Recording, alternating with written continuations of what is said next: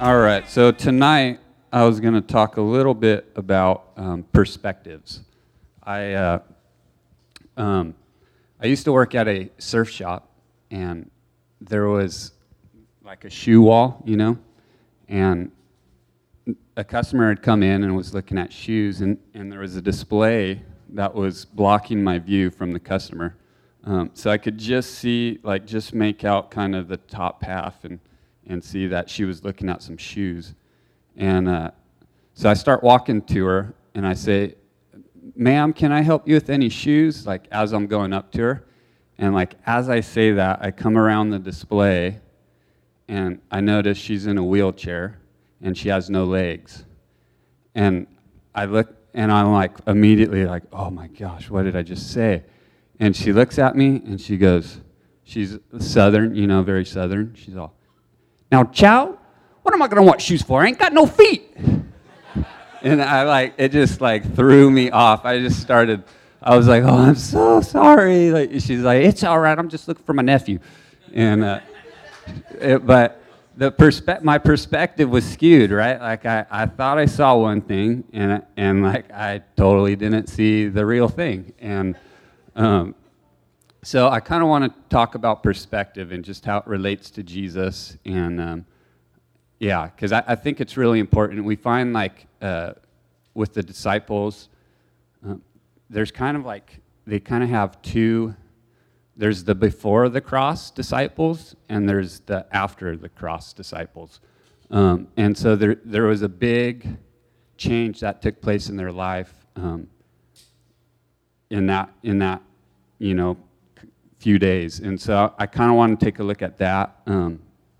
There was, as Kingsley said, I've been fortunate to be able to do a little bit of traveling. I was in Fiji on a surf trip one time, and we were out surfing this barrier reef, and it was a few miles from shore, so there wasn't really any land around. You take a boat out there, and we were surfing, and it was the rainy season, so squalls would kind of come and go, and it was just kind of normal. You didn't really think too much about it. But we were out there, and a squall started approaching, and it looked really dark. It looked kind of foreboding, it was a little bit more intense than what we've been used to. And sure enough, it blows in, and it starts raining really hard, and then it starts dumping, the worst rain I've ever experienced, to the point where our boat that was anchored 200 yards away, we couldn't see it because the rain was so thick, and then it would splash the ocean, and then it would splash back up in your face. And so for me, it was hard to breathe because there was so much moisture in the air. And I started getting nervous, and then immediately thunder and lightning started coming, and it was just literally right overhead, just boom, and then the lightning would crack and boom, and you could feel it vibrate your body. That's how intense it was and how close it was. And so I started immediately. I was like, okay, I'm either going to sit here and get struck by lightning, or I can paddle to where I think the boat is, because you couldn't see it anymore, and hopefully I can make it to the boat and under, because the boat had a little canopy, and so hopefully I can make it there and under the canopy. And so I start paddling towards the boat, and after about 100, 150 yards, I could kind of make it out, so I knew where it was. And I make it to the boat, and I climb in. And this whole time, I'm just praying. I kind of have the sense that I'm experiencing something special, but something really powerful and scary too, And so I crawl into the boat, and I'm looking for the boat driver, because he's just hanging back, and he's gone. He's nowhere to be found. And I'm like, oh my, what happened? Did he die? Did he, did he abandon us? Where is he? And so then I start panicking more, and I'm looking around, and it's not a big boat. There's nowhere he could have gone, And then all of a sudden, have you guys ever seen Cheech and Chong? You know what that is?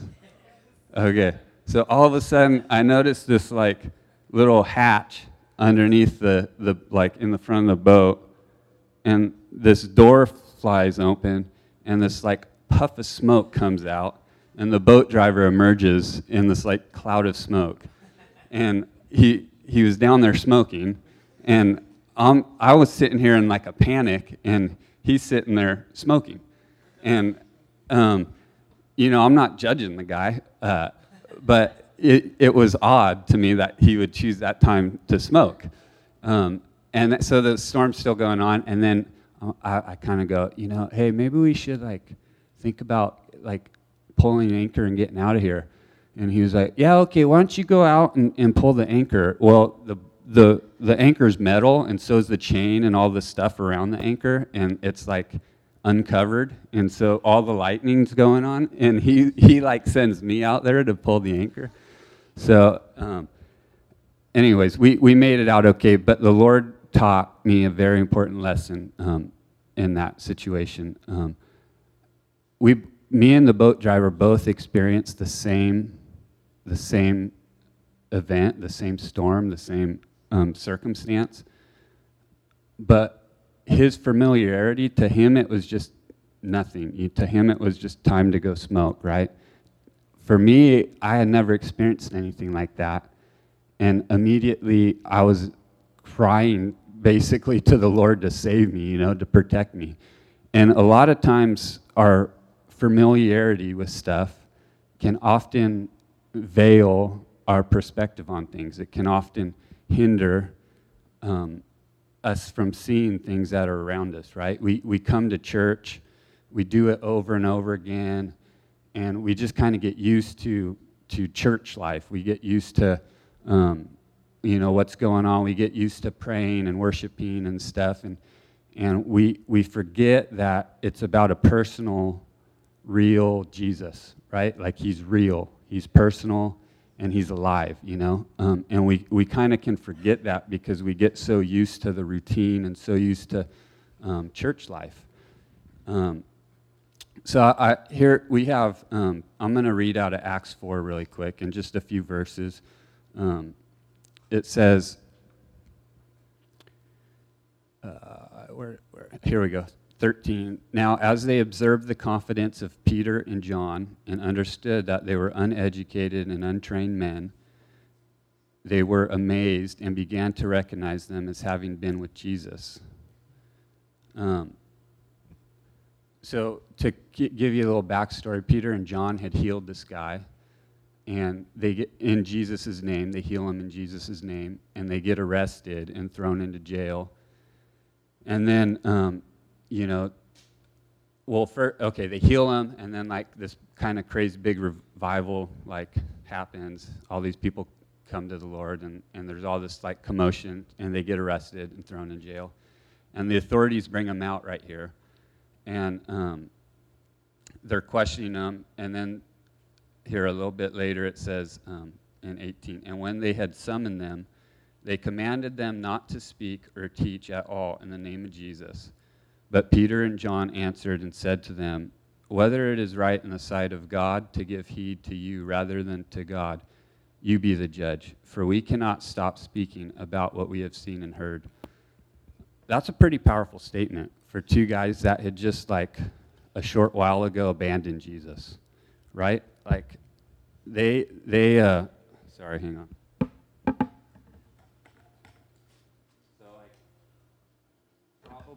I'm not sure of the exact time, but it was probably just a couple months, right? Like maybe not even that they had abandoned Jesus at the cross. And here they are, they get arrested, and they're faced with a very real threat. Like they've spent a night in jail.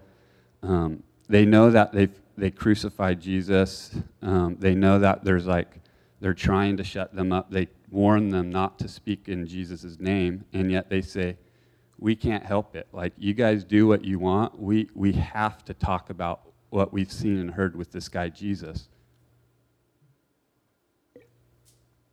That's a big, big attitude change, right? Going from abandoning Jesus to, in the face of death and imprisonment, saying, hey, we can't help but talk about it. You guys do whatever you need to do, but we're still going to talk about it. So what happened, right? Like what took place that they went from abandoning Jesus to being willing to face death and imprisonment with no care, no self-concern at all. They weren't worried about it at all. Here's what I think happened.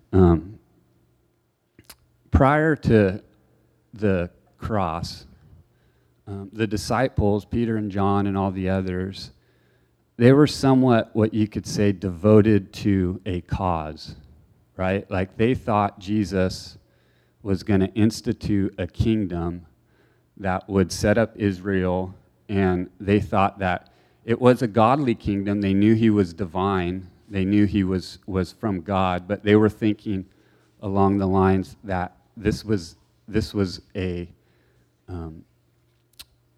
like a political movement, a cause, right? And so when Jesus gets arrested, all of a sudden, everything they'd been devoted to, everything they thought they were working towards, was suddenly gone, right? They thought, wait a second, like, how is he going to institute a kingdom if he's arrested and in jail? How's he gonna make Israel sovereign and out of Roman rule if he's being hung on a cross? How's he gonna do this? Like the scripture says that the Messiah is coming, he's gonna do all this, and so they had this idea of what they thought Jesus should do and be. Now, I've been there. I've done that. I've been those guys before. It's interesting that after the resurrection, Jesus appears to these guys, right? Like he has breakfast with them. He sees them in the upper room. Like he hangs with these guys. He walks with them, and he shows them a side of him that they never really comprehended, right? In the midst of them abandoning Jesus, he, after the resurrection, comes back and starts his friendship with them fresh, right? He says, hey, I'm not worried about what you guys did. Like, we have something that goes beyond that. I love you guys. We have something that is deeper than that. And so my takeaway from this is that it became personal for them, right? Like they were no longer devoted to a cause, they were devoted to a person. Jesus called us his friends. He said, I no longer call you slaves, I call you my friends. Again, that's a powerful statement from Jesus, that he calls us his friends. Well, I don't know about you, but I'm much more devoted to my friends than I am to a political party, right? Like, I'm much more devoted to my friends than I am to a political party, or to, honestly, to whatever it may be, a cause, than the environment. Like, I'm more devoted to my friends than I am to anything like that, right? Because it's personal, because I have a vested interest in these people. I've spent time with them.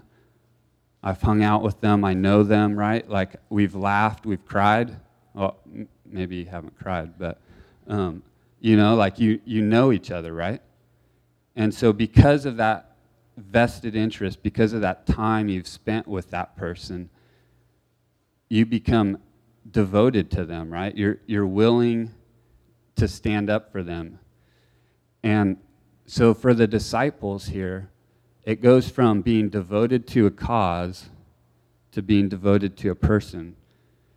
And now just hear me out. I don't think we need more people devoted to the cause of Christ. I think we need more people devoted to Christ, right? If it's just a cause, you're gonna run out of steam eventually.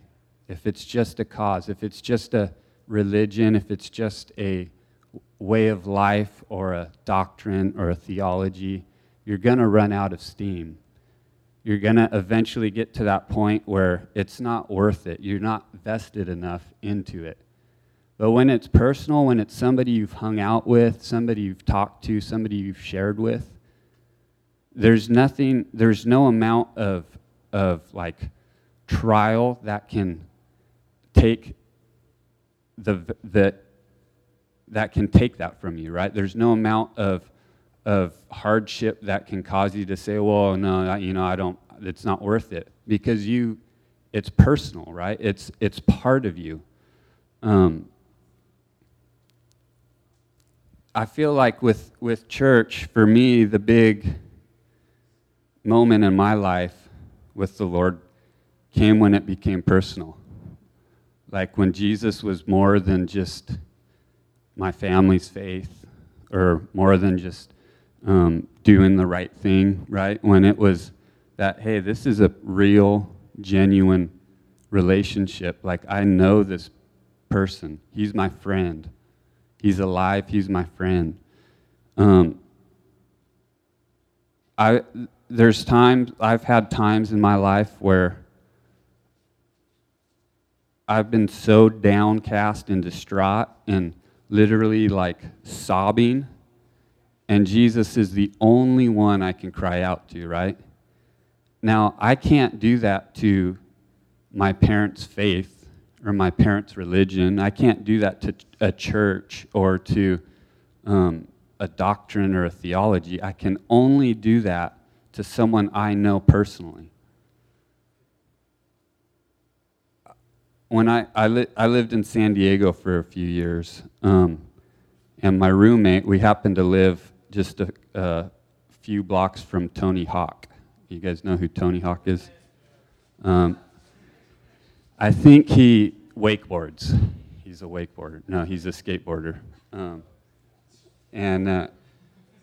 So my roommate was friends with the Hawks, with Tony and his kids and his wife and stuff. And my roommate had gone on a trip, and he was flying back into San Diego, and he needed a ride home from the airport. So he asked me if I could pick him up. So I pick him up, and when he gets in the car, he's like, "Hey, what are you doing tonight?" And I said, "I don't know. I don't really have plans." He's like, "You want to go to the Dave Matthews Band concert?" And do you guys know who Dave Matthews Band is? It's like, are you being serious? Okay. It's literally a band, and the lead singer's name is Dave Matthews. So it's the Dave Matthews Band. So they were playing, and my friend goes, "Yeah, Tony Hawk, the Hawks they like texted me and said that they're going to leave some tickets at the counter for us, and we can go in if we want." And so I'm like, okay, cool. And so we like go in, and I'm kind of thinking my roommate's full of it. I'm kind of like, oh, okay, yeah. And we go up, and he's like, "Yeah, is there a couple tickets here for us? They were left by Tony Hawk." And I'm kind of like, is this guy for real? And he goes, and the guy's like, "Yeah, okay, here you go." And he gives us these like VIP passes. And so we I'm like, "Oh, okay, cool." And so we walk into like this VIP area, and I feel super out of place because there's all these like fancy people and whatnot. And I was just like, "Oh, this is cool, like the VIP area." And then he's like, No, we're down here." And so then we walked down to where our seats were, and it's like, I think it was like 8 rows, so from the stage. So it was like from here to that door was where Dave Matthews was. And I'm like walking into my seat, and there's like Bucky Lassick, Rob Dyrdek, like all these crazy like pro skate guys, that Tony Hawk hangs out with. And there's Tony Hawk, and I just remember being like, "Hey guys, what's up?" And they just like kind of blew me off. But here's the point, like, I didn't know Tony Hawk. I never met him before, right? Like, I think I tried to say thank you to him that night for the tickets, and I think he like didn't even see me. But because of my friend, because my roommate, I got to enjoy all the benefits of Tony Hawk's prosperity, right? Like I got to enjoy this VIP treatment simply because my friend knew Tony Hawk. Now, that doesn't mean I know Tony Hawk. Like a lot of times as Christians, like we get to enjoy all the benefits of being Christian without ever really getting to know Jesus, right? Like without ever really getting to know Jesus. And he's way cooler than Tony Hawk. And so that's my challenge tonight. I'll close with this scripture, 2 Timothy. The Apostle Paul, it's one of his last earthly writings. So you guys probably have heard about the Apostle Paul and all he did. This is what he says to Timothy. He says, if I can find it.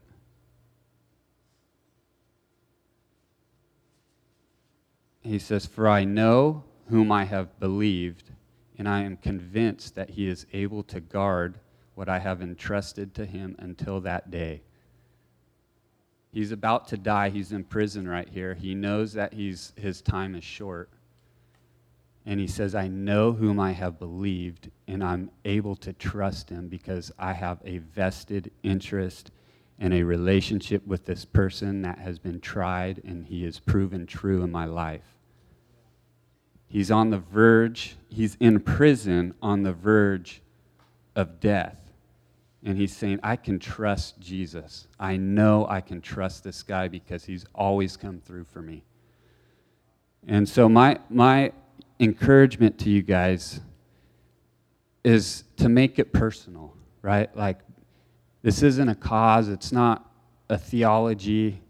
This is about someone named Jesus that loves us and calls us his friends, you know?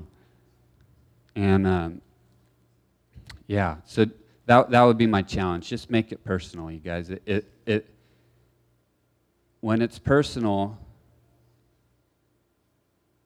you won't,